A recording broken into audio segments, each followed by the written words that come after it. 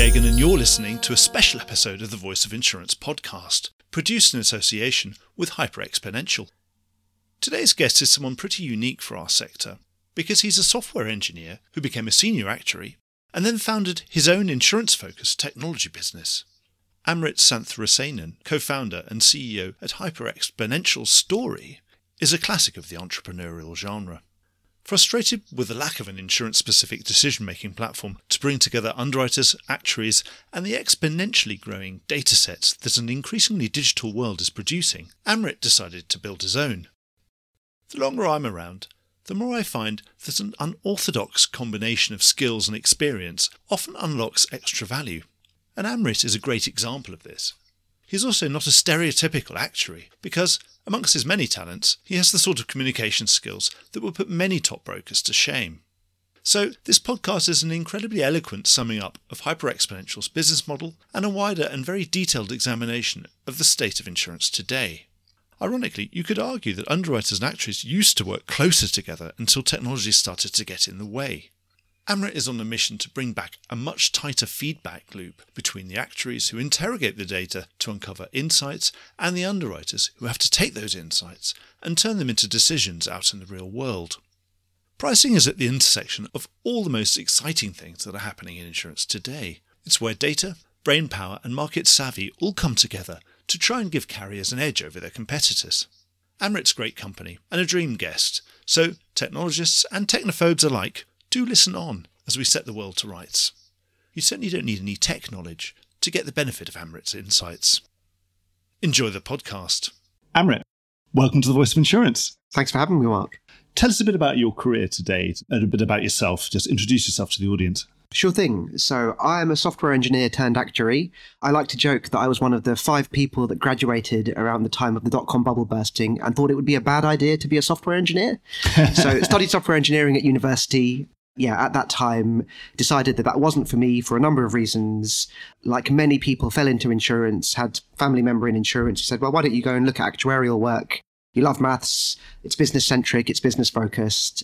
And he was in the London market, he's an underwriter, introduced me to the actuarial profession, did what lots of graduates do, applied for a job, fell into the London market working for Catlin in 2005. And then did you have to do your actuaries exams and all that stuff? I did. I survived my actuarial exams, made it all the way through, qualified as an actuary, and I've been working in the sector since the mid-2000s. And so when did you get this idea for hyperexponential? I was always interested in building my own business, but I said I would never set up a business unless I thought I had an idea worth chasing. So I was not an entrepreneur looking for an idea. The idea found me and helped me become an entrepreneur. So worked in the industry since 2005, had a wonderful career, started at Catlin, worked there for a long time, spent time in London and Canada doing lots of different parts of actuarial work. Catlin was an amazing place to be schooled as an actuary. And people like Paul Jardine knocking around the place. Exactly. They had actuaries all through the business, some of which have been my mentors and friends. And Was Paul Brand also an actuary? Paul wasn't an actuary, although it's close to an actuary as you can get in many ways. So yes. And then so was this something born out of frustration? Sometimes that's always a good inspiration for a product to think, goodness me, I think someone's got to do this better. It might as well be me. Yes, exactly. So from Catlin, I ended up working at Tokyo Marine Kiln. Software engineering roots never left me. And so working in the sector, I was in charge of the analytics division for Tokyo Marine Kiln. I had a great career there. Was the first pricing actuary to work in the market, ended up being in charge of that division. And you hit the nail on the head. At that time, I was head of pricing and analytics for Tokyo Marine Kiln, wanted to build a 21st century platform for them. You had your software engineering in your back pocket. So it's a bit of a good combination, really. Yeah, exactly. And, when you're a software engineer, you always see systems and you go, this isn't working as well as it could be. And so I did exactly that. Exactly as you said, they call it frustration-driven development. I saw a broken system, or actually didn't see a broken system. Or was there just no system? I saw no system to help me do the job that I needed. And so saw a broken system, maybe not with the software, but a broken market that lacked a software designed and built actually for the insurance sector. So using lots of things that were in the market that weren't purpose-built for the nature of the challenges we had. And so did what founders do, decided to go and build one myself. Excellent. When was that? That was 2017. I think the idea for HX has been in my mind for a long time, but 2017 when I really saw actually that was the opportunity to go and do it. And just a quick point on HX and hyperexponential. Are they interchangeable? Good question. My marketing team will tell me off. I should say hyperexponential, but when I say I'm Amrit Santhirasenan from hyperexponential, it takes a lot of practice. So yes, from hyperexponential. It's a lot of syllables, though. Yeah. Lots of syllables. When your name is Santhirasenan, it's much easier to choose hyperexponential as a name. But yes, hyperexponential, you're right. Yes, often with my surname, I just go for Mr. G or something. Indeed. Excellent. So 2017, did you get investment? And what was it you were trying to build? That's the most important thing. I mean, should we say it's an actuarial platform? Is that what you wanted? You wanted something where an actuary could put all their models and not lose them and maybe try and get rid of some of their spreadsheets, that kind of thing? It's a good question. So I think I wouldn't say I wanted to build an actuarial platform. I think this is one of the big frustrations I had, that kind of making better decisions with data is not an actuarial problem or an underwriting problem or a technology problem. It's all of those things. So we wanted to build a better system for data-driven decision-making. Right, okay. And so that was very important to me. Yeah, I saw the opportunity actually to build something that was not the same in the market as what we were being shown and what I was seeing emerging. Wanted to help something that brought the actuaries, underwriters, and the technology people in the companies that we sell to now, that I worked in at the time, brought them together to build a much tighter feedback loop to actually drive better decisions. So you did all this development, presumably you've got some investment and did development. And what's the core product? What's your calling card? If someone says, well, what's the name of this product? What do you do? Sure thing, yeah. So product's called Renew. We go HX Renew. It is a decision intelligence platform. So yeah, we always say we're not a pricing platform. We're not a spreadsheet replacement system. We're very, very focused on not helping people just take their spreadsheets and migrate them to a web-based front end. It's a platform to help drive that tight feedback loop between the people who are using the data to generate insights and then the people who are using the insights to generate decisions, and actually keep a really, really tight feedback loop between those people. Because one of the things that I saw when I worked in the market, I was an actuary working with underwriters at the coalface. I did that for 12 years. And I saw very clearly when I was working in the market that if I had a very close relationship with the underwriters I was working with, we just got much, much better results. As the market became more technical, more technological, things started to become IT projects. And what I saw was lots and lots of stages in between me doing my work and the underwriters doing their work. And I felt that feedback loop expand. And I saw very clearly that I was not able to help our clients do their jobs as well. So I wanted to build a platform that brought the actuaries and the underwriters much, much closer together. So everything works better when the actuary is immediately feeding back on what the underwriter's just done and vice versa. Yeah. And you're sort of saying, well, actually, that you were a bit off there, or that was a bit keen, or... Exactly. It sounds kind of obvious, but I think one of the things that people don't realize is that actually in the market, since time immemorial, we've had spreadsheets. And spreadsheets have lots and lots of issues. Like, I don't think we need to go into the detail of all the issues of spreadsheets because those have been hammered home on a billion different podcasts. But one of the things they do is they allow very close, the word is seamless collaboration between the actuaries and the underwriters. We wanted to create a product that gave the enterprise-grade resilience of a web-based platform that did all of the boring things that people don't want to spend their time on in an insurance company, setting up databases, making web forms look pretty and run anywhere, do all the things like backups, resilience, scalability. But we wanted to give them that seamless experience of actuary and underwriter working really, really closely together without lots of barriers that are inherent in building something very technical in the way. So the problems that are involved that I just talked about are very, very boring for insurance companies.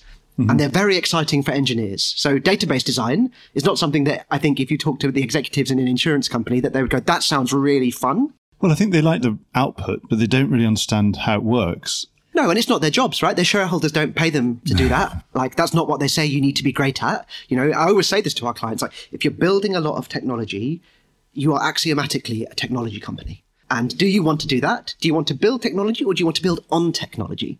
And we want to be that platform that people build really, really great decision-making systems, intelligent decision-making systems on top of that platform. Yeah, using your platform. Using our platform, exactly.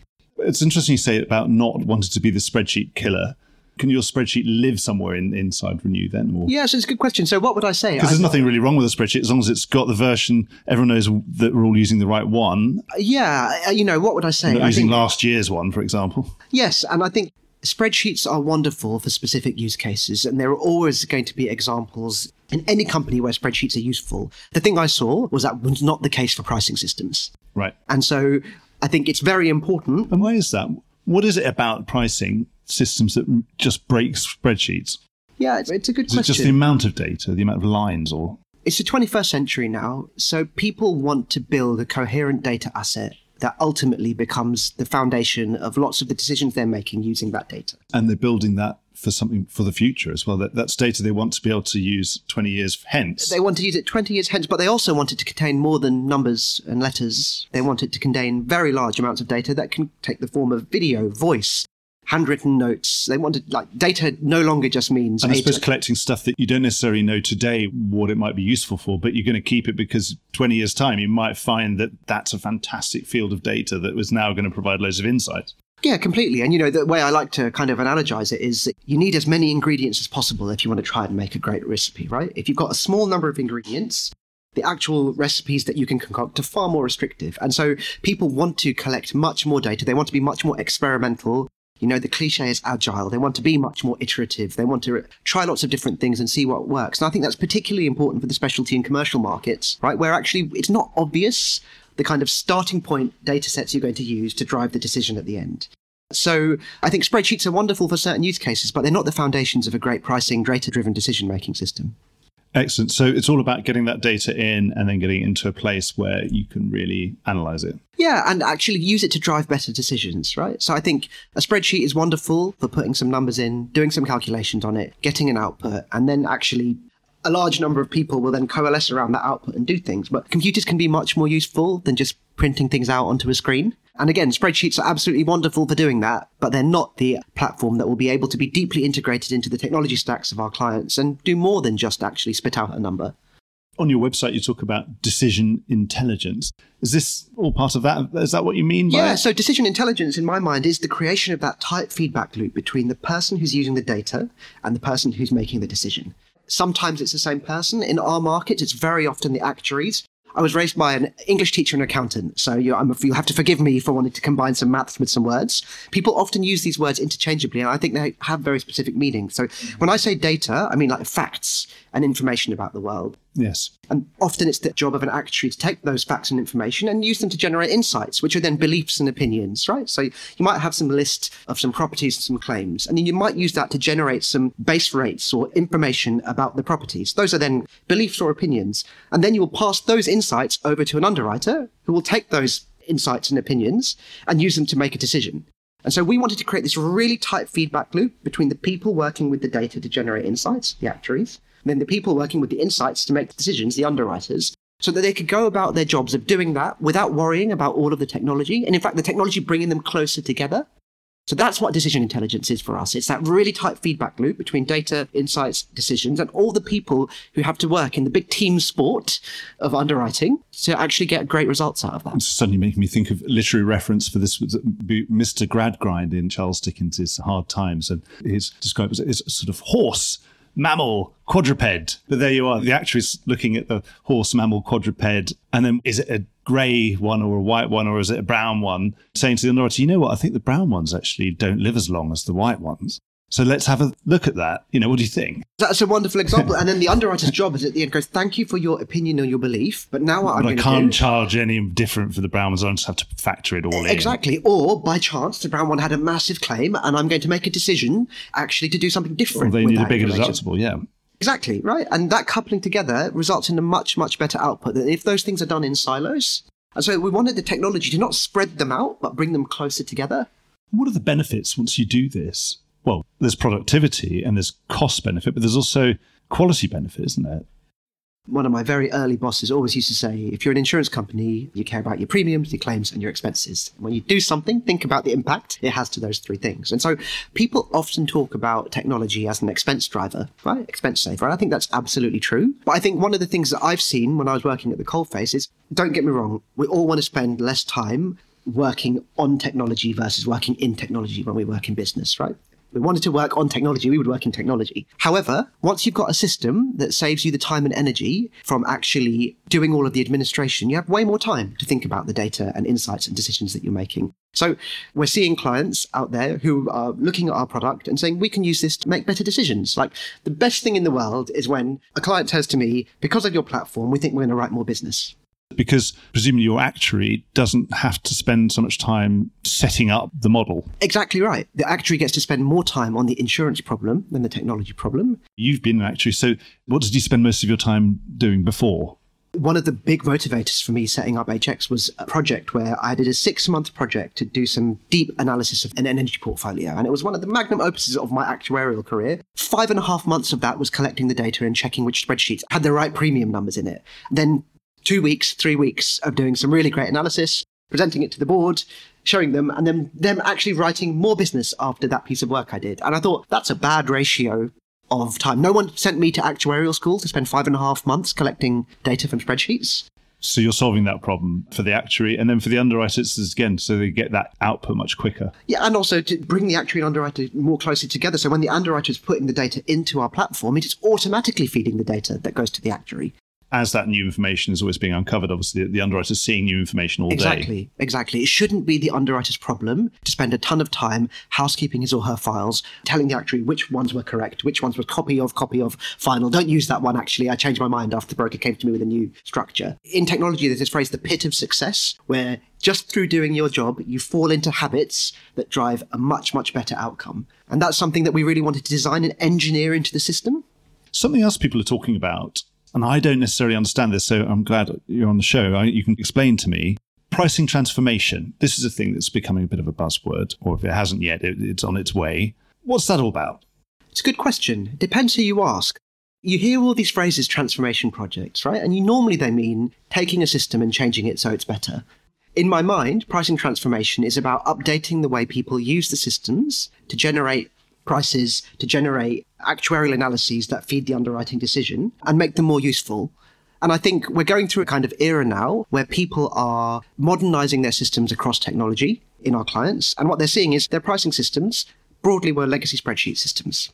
Thousands of spreadsheets spread around the organization. And what they're trying to do is transform that system into something that's much more coherent, much more useful, and much more aligned with the underwriting vision and strategy of the business. So that's what we're seeing at the moment. Every section of the technology stack in an insurance company has its day. We had capital and reserving transformations in the actuarial sectors a few years ago. Yes. Solvency II kept people very, very busy. IFRS, lots of accountants. Even kept me busy. I also had to report on these traffic lights and all sorts of things. Well, exactly right. And, the thing about the nature of these systems is they're important big systems that move tens of billions of dollars around the market, right? So pricing is very clearly flavour of the month at the moment. And that's a good thing. I think it's the biggest lever of profitability. So the right time for this. And also another thing that's really happening is people moving towards ecosystems. I think a recognition that you can't just be a one-stop shop and you can't be absolutely brilliant at everything. You're more likely to become the jack of all trades and master of not many or none. How are you fitting in with all these ecosystems? Presumably this is something you're working to because you've got very specific tools and expertise, but obviously you can't do the whole thing. You're not doing policy admin systems, are you? No. Certainly not. It's a very good question. I talked about data, insights and decisions, and I think we are pricing specialists. It's what we do. We're decision-making specialists, right? That's what we do. Pricing being a key subset of the decision-making process. Our focus is very clearly to be a consumer of as many data and insights as is humanly possible. And so while we are very clearly focused on pricing sits at the nexus, in my mind, of lots and lots of other parts of the underwriting process. There's lots and lots of data sources. So you've got to be good at ingesting data, otherwise you can't get very good decisions. Right? Yeah, and I used that recipe analogy earlier, and ingredients, like the number of ingredients that we've got, the different data sources we have today, it's growing at an absolutely exponential rate, right? So we have huge numbers of partners. We have this HX Connect ecosystem where we've got lots and lots of technology partners who do cyber data, they do property data, they're specialist data providers. We integrate with them, and then we connect with the policy admin systems, we connect with the finance platforms. So you're just making it easy. We have to make it easy. It's the single most important thing. I always say that no underwriter wakes up on Monday and go, yes, it's time to spend lots of time on actuarial models. That's not what they do, right? You have to make it easy. You have to make it that pit of success. You have to make it just automatic. So you're very much in favour. You have your own ecosystems, and obviously you want to plug into others because obviously there's a long chain of different things. You want to be able to ingest and connect with stuff coming in, but also presumably you want to check all your outputs to go out to other places. Absolutely. As well. The pricing output is a subset of the underwriting decision. There's the underwriting workbenches and things that we're seeing. Exactly. And we're partners with lots of those in the market, right? People who go on our website will see lots and lots of underwriting partners, lots of data partners, the whole market. That's the beautiful thing about pricing and data-driven decision-making is it's right at the core. Do you think we're on the cusp of really something very exciting happening? It certainly feels like it. This world's digitizing in a good way. How close are we to this very fluid and more digital world really working properly without having to suddenly, at the moment there always seems to be a part of the chain where it'll all spit out and it'll all fall on the floor. And almost like you might need to find a load of paper or something at the bottom or go back to your spreadsheet. But we're nearly there, it seems. Do you think we're close to getting this fully digital, much more fluid world? I can't remember. Is it Ernest Hemingway? The quote from one of his books is, how did that happen? Yeah. Slowly at first, then very quickly? Yes. Is that how did you go bankrupt, I think, Yes, wasn't it? Yes, that's it. Yeah, exactly. I'm sure I'm falsely attributing the... Well, I'll put this one on the notes. I'll go and look it up. Yeah, very good. So, it's a fascinating thing. Are we on the cusp? You can be on the cusp for a really long time, can't you? So I think it may have felt like we've been on the cusp for a little while. I see very material change in the market today. I was talking to one of our clients, a CEO of one of our clients, and he said to me when we raised some money a little while ago, and he said, the first time I've seen in my career in the last 30 years, the technology being capable to keep pace with the needs of the market conditions. We've got a hard market, right? Depending on whom you talk to, but I think most people would say we do. It's better to have a hard market than a soft market. Well, exactly right. We've got the market conditions. And actually, we've got the more broad understanding of technology from the human beings in the room. I think there's been an investment in having people who are better understanding the technology and then translating that to the other people who are not necessarily interested in technology, but obviously are interested in what it can do. 100%. And I think, look, everything is a human being problem in life. I run a technology firm now with 100 people working. I've realized that every single challenge in business is a human being problem. And I think we've seen a very material shift in the mindsets of the leadership. So no, I think we're very much in the point of very transformative change. When I look at the clients at the forefront, what they're doing now... The actual user, what they're doing now versus what they were doing even 2 or 3 years ago, it is very materially different. And I'm not saying the whole market is there, but you can only judge the kind of advancement of the market. Well, it's a competitive market. If those people doing things materially better are going to leap ahead, then it won't be long for everyone else says, oh, we want to need to do whatever they were doing. Exactly. And, I'm a big believer, you hit the nail on the head, that those are the people if they start winning, change. that's all that really matters, isn't it? Yeah, and they already are. You look at some of our clients and what they're reporting on the size of the teams generating the level of outcome in their kind of pricing, portfolio optimization. There were different phrases for this kind of data-driven decision-making process compared to what was the case 5 years ago. It's orders of magnitude better. And if you're someone who's got 10 times the number of people to generate 1/3 of the result, you're going to start looking at how you can change those. It's been a cultural change, and right at that user level, rather than the user saying, well, why have I got to use this new thing? It's not, they've been clamoring for it. Well, they come out of university learning how to use these things, right? Our platform was the first in the market to leverage open source technology, Python being one of the key programming languages that you use to build algorithms in our system. Most grads coming out of university and technical fields, they'd use it. They start learning it. I've got a 3-year-old and, they're going to be teaching it to her next year. Yes. So I think, again, it's cliched, isn't it? The hearts and minds. But it is the reality of the situation that is moving. The zeitgeist has changed. And it's a really great time to be investing, right? Insurance is a funny market, isn't it? If you look at the opportunity for insurance companies, as the amount of risk in the world has gone up, and the insurance market being the critical kind of support structure for risk in the world, there's demand for the services that we and our clients provide. And that's providing us with the opportunity to go and do more things better. Yes, absolutely. And we've got that multiplier effect because the more things we insure, the more things there are, and more things that happen. And then, therefore, the more things exactly we can right. insure. So, I think it's very easy to try and talk these things up. But if you look at the facts, the status of the market, the demand for the services, the fact that many of our clients, they're earning a not zero interest rate on their investment income now. All of the kind of tailwinds for change are there. John Neal on the show, I've never seen him so excited saying, we're in a kind of real interest rate environment for the first time in 15 years. Isn't that exciting? I sent that podcast to my team, go listen to the opportunity in front of us. I said that when I was on the train listening to your podcast. I sent it to my team and said, if you are not excited about the opportunity in front of us yet, listen to this podcast and think about what the need is going to be for our business, right? I think so. Yeah, I think it's very, very clear to evidence it now. Whereas previously, I think there was probably a little bit more kind of trying to talk it up. Is there anything holding the market back still? I mean, it seems unrelentingly positive. I'm a naturally positive person, so I always pick up on that. I think to be a startup founder, you have to be an optimist, right? And you built your own business too, so I think you need to be an optimist to do this. So what would I say? I think when I talk to my founder friends in technology who are selling to insurance companies, I say to them, how excited are you about optimizing your insurance program? And they say, optimizing my insurance program? I'm a technology startup. That sounds really boring and terrible. I say, well, now think about how our clients feel about optimizing their technology, right? Because one of these things is their core. Our clients are insurance companies. Technology is a critical part of what they do, but it is not their core offering. So one of the things that I see very clearly is the market, I think, in some areas still has a phobia of technology risk.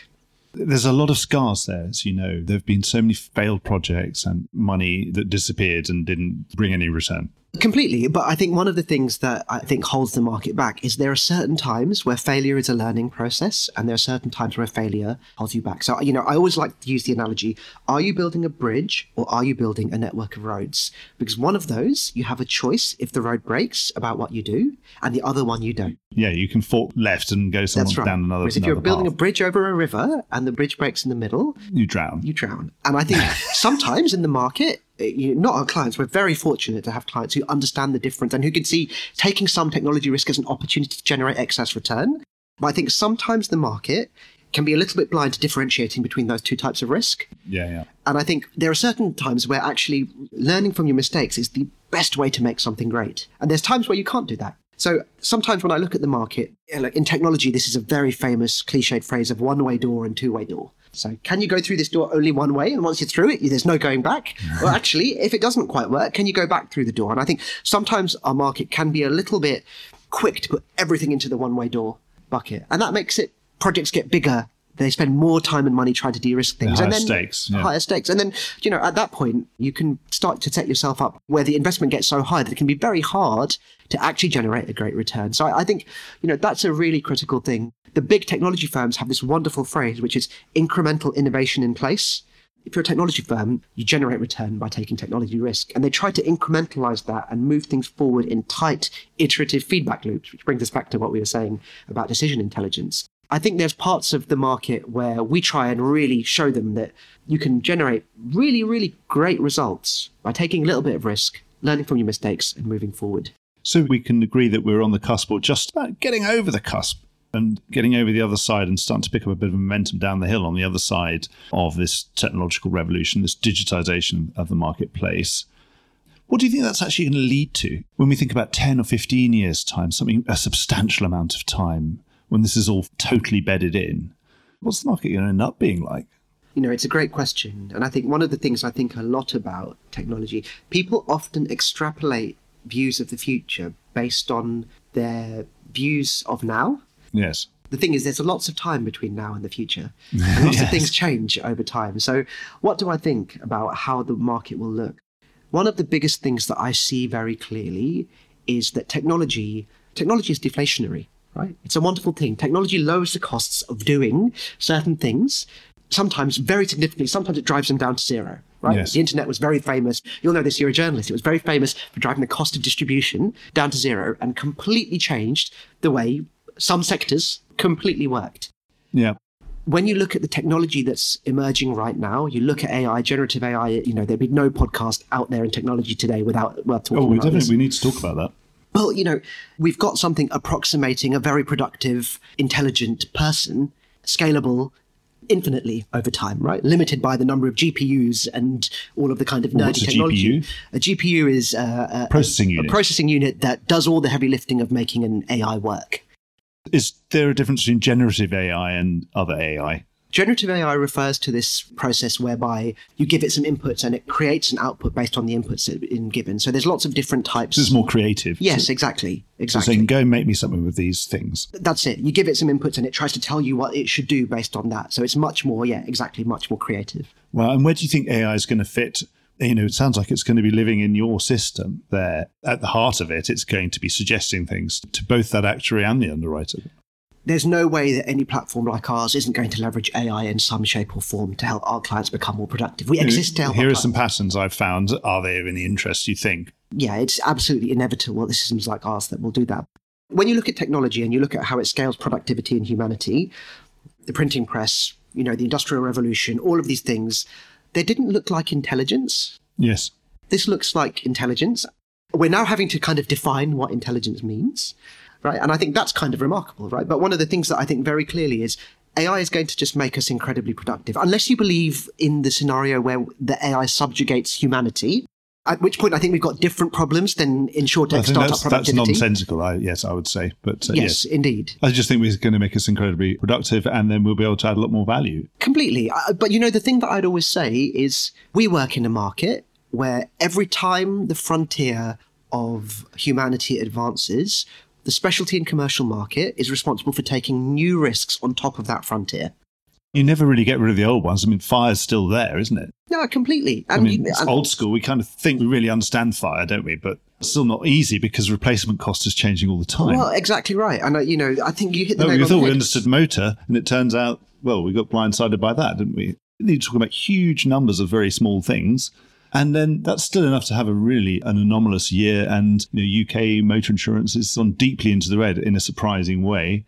That's had to bring a pricing reaction, hasn't it? I mean, so we thought we were really good at all this stuff. Completely. And we've got electric cars, and we've got self-driving cars, and we've got all sorts of different technologies at the frontier of any industry. It doesn't matter whether it's an insurance sector that is as old as Lloyd's itself, or it's a completely new sector. There's always a frontier of risk that needs to be taken. And I think AI is going to advance that frontier, and it's going to create even more exciting, amazing innovations that will need insurance.